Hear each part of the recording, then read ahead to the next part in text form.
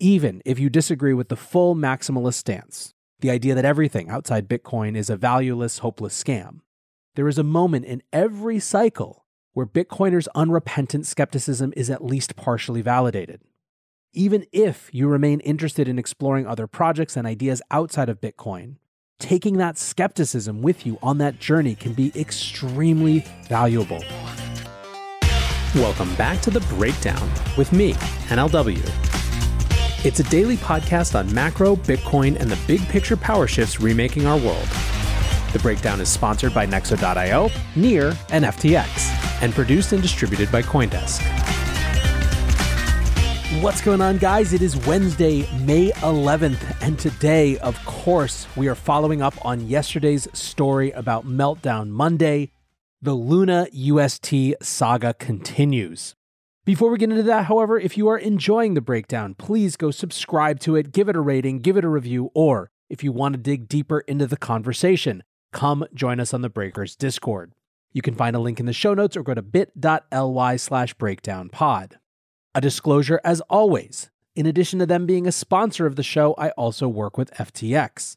And finally, if you are not registered yet, I highly suggest you check out CoinDesk's Consensus 2022.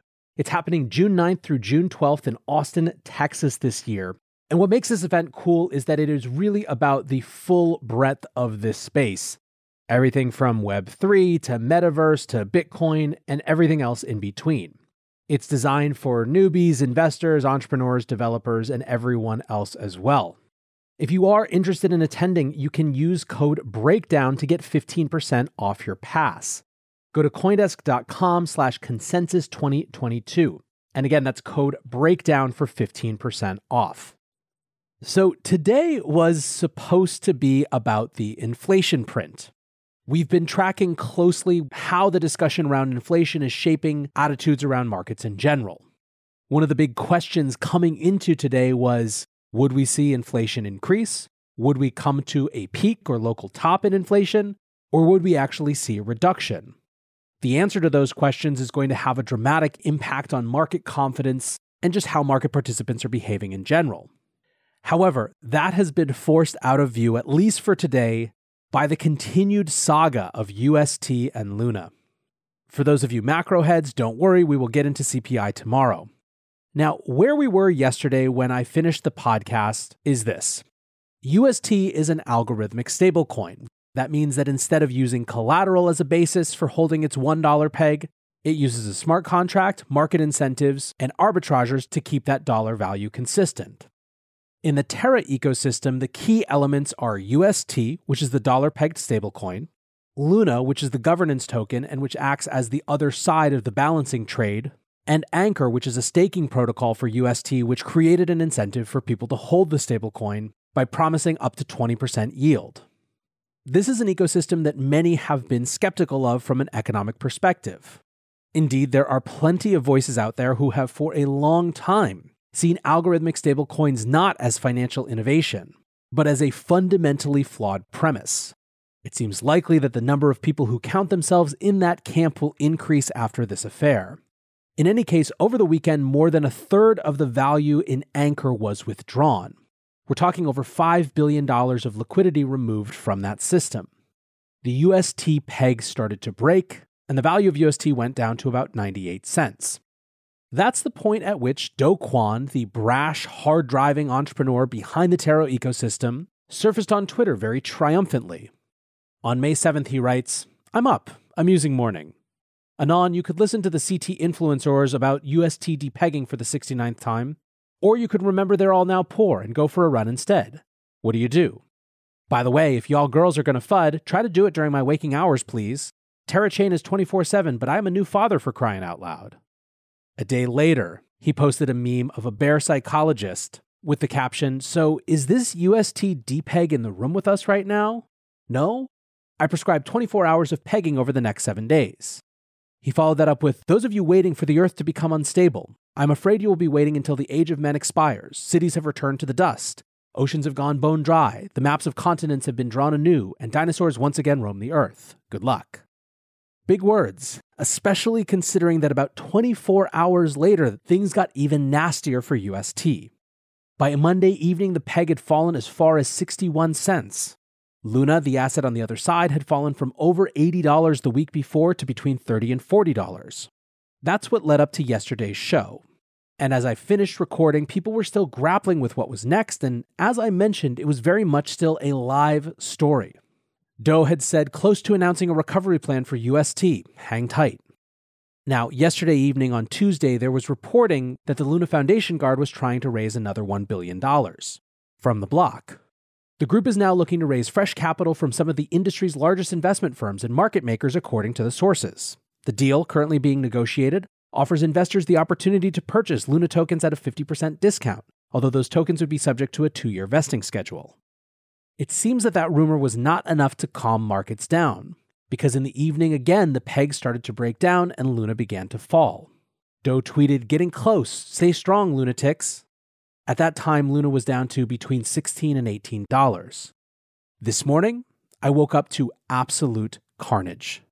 At 5:30 a.m. Eastern Time, Frank Chaparro from the block tweeted, "I'm starting to think they're not close to having a plan." When I woke at 7 a.m., Luna was at $3 and continuing to fall. UST was at 33 cents. Before long, Luna was trading under $1. Indeed, it was trading at less than UST, the dollar-pegged stablecoin, was trading at 24 hours earlier. Remember, this is an asset that was $119 just a few months ago, and over $80 just a week ago. In the early morning hours as Luna fell, Doe came back to Twitter and wrote, "Dear Terra community, I understand the last 72 hours have been extremely tough on all of you. Know that I am resolved to work with every one of you to weather this crisis, and we will build our way out of this together. First, if you don't understand how Terra's peg stabilization mechanism works, here is a good overview. A review of the current situation. UST is currently trading at 50 cents, a significant deviation from its intended peg at $1. The price stabilization mechanism is absorbing UST supply, over 10% of total supply, but the cost of absorbing so much stablecoins at the same time has stretched out the on-chain swap spread to 40%, and Luna price has diminished dramatically, absorbing the ARBs. Before anything else, the only path forward will be to absorb the stablecoin supply that wants to exit before UST can start to repeg. There is no way around it." He then goes on to say that they endorse a couple of community proposals and concludes, "Naturally, this is at a high cost to UST and Luna holders, but we will continue to explore various operations to bring in more exogenous capital to the ecosystem and reduce supply overhang on UST. As we begin to rebuild UST, we will adjust its mechanism to be collateralized. The Terra ecosystem is one of the most vibrant in the crypto industry, with hundreds of passionate teams building category-defining applications within. As long as these builders, TFL among them, continue to build, we will come out of this together. Terra's focus has always oriented itself around a long-term time horizon, and another setback this May, similar to last year, will not deter the lunatics. Short-term stumbles will not define what you can accomplish. It's how you respond. Terra's return to form will be a sight to behold. We're here to stay, and we're going to keep making noise." Now, you will notice here that there was no bailout, no plan really of any kind, other than some support for a couple of community proposals and an admission that there was more pain to come. There was, frankly, not much humility or recognition of complicity in this challenge. Certainly, there was no apology. Indeed, the implication of all of this, the way that he described UST coming back, was something of an admission that it would not be as an algorithmic stablecoin. Looking for ways to step up your crypto game? Then go with Nexo. For starters, you get free crypto for each purchase or swap. How about earning guaranteed yields? Up to 17% paid out daily. Ideal for you hardcore hodlers. You don't even need to sell. Instead, borrow instant cash against your assets. Get the most out of your crypto with Nexo at nexo.io. That's NEXO.io. This episode is brought to you by Near, a climate-neutral, high-speed, and low-transaction fee Layer 1 blockchain platform. Near is a blockchain for a world reimagined. Through simple, secure, and scalable technology, Near empowers millions to invent and explore new experiences. Business, creativity, and community are being reimagined for a more sustainable and inclusive future. Reimagine your world today at near.org. The breakdown is sponsored by FTX US. FTX US is the safe, regulated way to buy and sell Bitcoin and other digital assets, with up to 85% lower fees than competitors. There are no fixed minimum fees, no ACH transaction fees, and no withdrawal fees. One of the largest exchanges in the US, FTX US is also the only leading exchange that supports both Ethereum and Solana NFTs. When you trade NFTs on FTX, you pay no gas fees.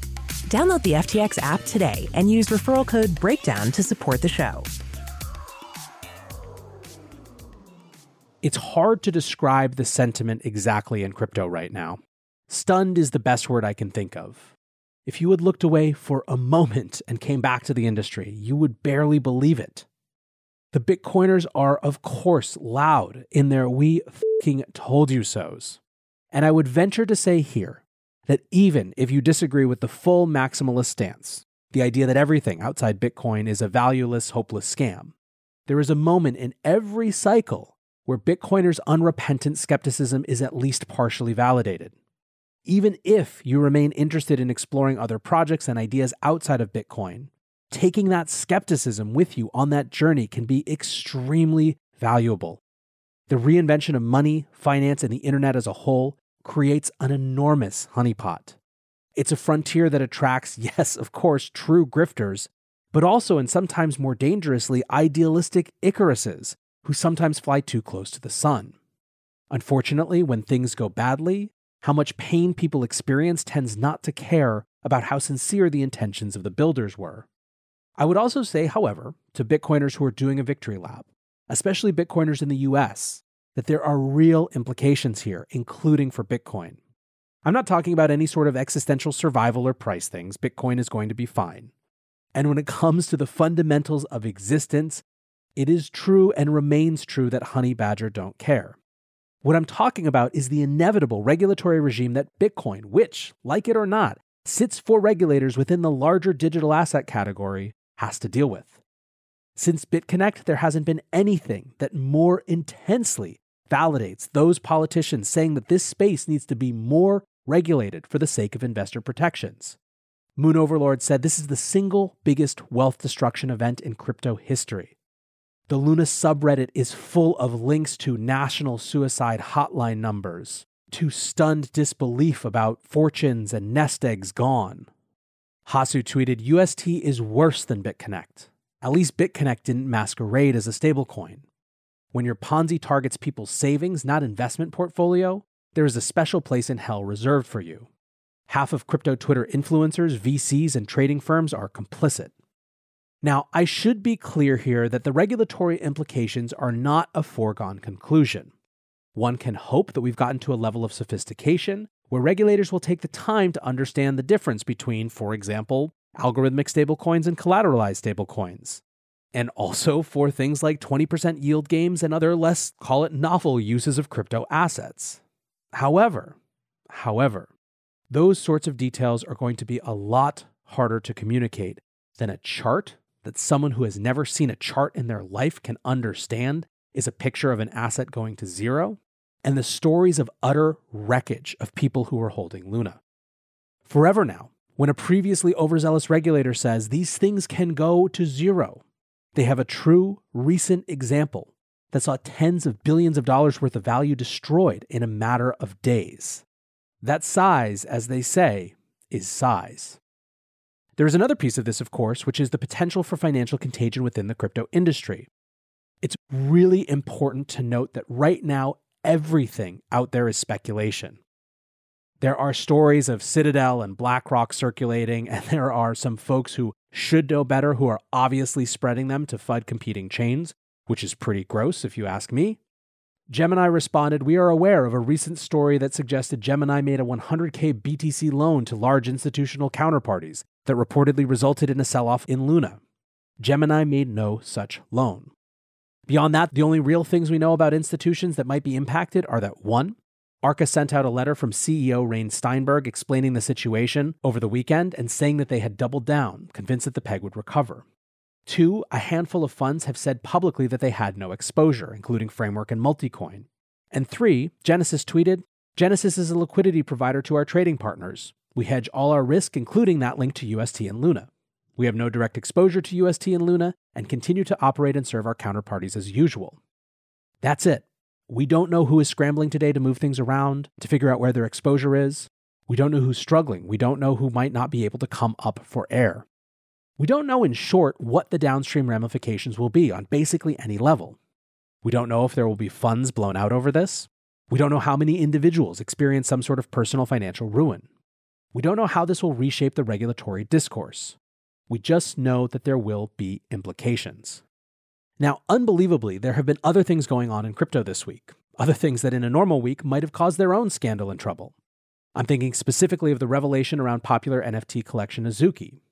The pseudonymous founder of the collection, Zagabond, wrote a blog post dropped Monday night, the same time that the UST peg was crashing to the 60-cent mark, that went through his history with NFTs, including involvement with CryptoFunks, Tendies, and CryptoZunks, all of which apparently were abandoned by their original founding teams. There was an uproar in the NFT world and a sense that this was an attempt to get out ahead of a doxing based on on-chain sleuthing. Since then, the floor price of Azukis is down about 50%, and there has been massive volume around the project as people exit. This is the latest in a string of revelations about anons involved with these NFT and Web3 projects were actually people known to the community before with, shall we say, a dubious reputation. Now, the reason that this story warrants mention today is that it connects to our main topic of Luna through news broken by CoinDesk that this is not Do Kwon's first algorithmic stablecoin rodeo. Basis was a stablecoin from the 2017 crop that raised $133 million before shutting down in 2018.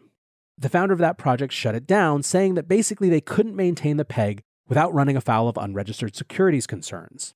In early 2020, an anonymous group of builders started something called Basis Cash that was based on those earlier designs. As DeFi summer heated up in 2020, two new folks called Rick and Morty got involved. On August 20th, 2020, Rick's Telegram account in the Basis Cash Telegram channel said, "Yo, DGens, anyone remember what Basis was? It was one of the earliest DeFi algorithmic stablecoins with high ambitions, but it was shut down due to SEC-related risks. Today, we're bringing Basis back from the grave." Now, the project never got nearly as big as UST. It peaked in about $174 million in total value locked in February 2021, before eventually crashing. Revealed today is that according to former employees, Rick was actually Do Kwon. From CoinDesk. Apparently intrigued by the early ideas behind Basis, Do Kwon directed a select group of TFL employees to resurrect what eventually became Basis Cash. The Korea-based project was envisioned as a way to test out the core concepts of the original Basis without falling prey to US regulatory pitfalls. CoinDesk sources say Kwon deliberately distanced himself from the day-to-day operations of the project, though he proposed most of the core ideas behind Basis Cash and its underlying token model.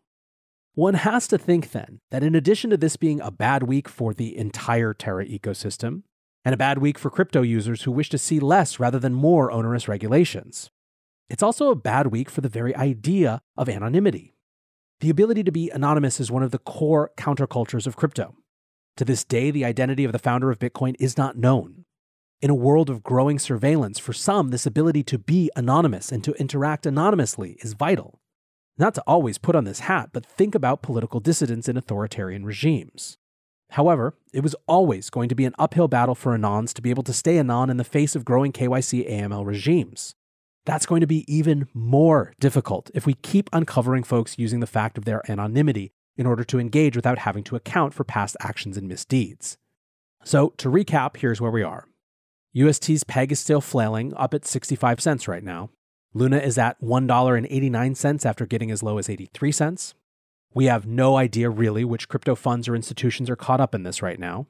And we have no idea how regulators are thinking about it, but given that Janet Yellen talked about it yesterday, we know that they are thinking about it. And more than anything, a lot of people are hurting. My personal opinion is that this is still the very, very beginning of this story. I don't mean that in a way that I think UST and Luna will recover. I mean that in the sense that I think the ripple effects of this catastrophic meltdown are now likely to set the tone for both the institutional and regulatory discourse for the foreseeable future. I don't think it's yet the time for silver linings. However, I will say that in these moments, it is almost never as bad personally as it feels like it might be. If you need someone, call someone. And if you don't have someone, come join us on Breakers and we'll do what we can. I want to say thanks again to my sponsors Nexo.io, Near, and FTX for supporting the show. And thanks to you guys for listening. Until tomorrow, be safe and take care of each other. Peace. Hey, Breakdown listeners, come join CoinDesk's Consensus 2022, the festival for the decentralized world, this June 9th through the 12th in Austin, Texas. This is the only festival showcasing and celebrating all sides of blockchain, crypto ecosystems, Web3, and the metaverse, and is designed for crypto newbies, investors, entrepreneurs, developers, and creators. Don't miss speakers like Cathie Wood, SBF, CZ, Punk6529, and Joe Lubin, to name just a few. Use code BREAKDOWN to get 15% off your pass at coindesk.com/consensus2022.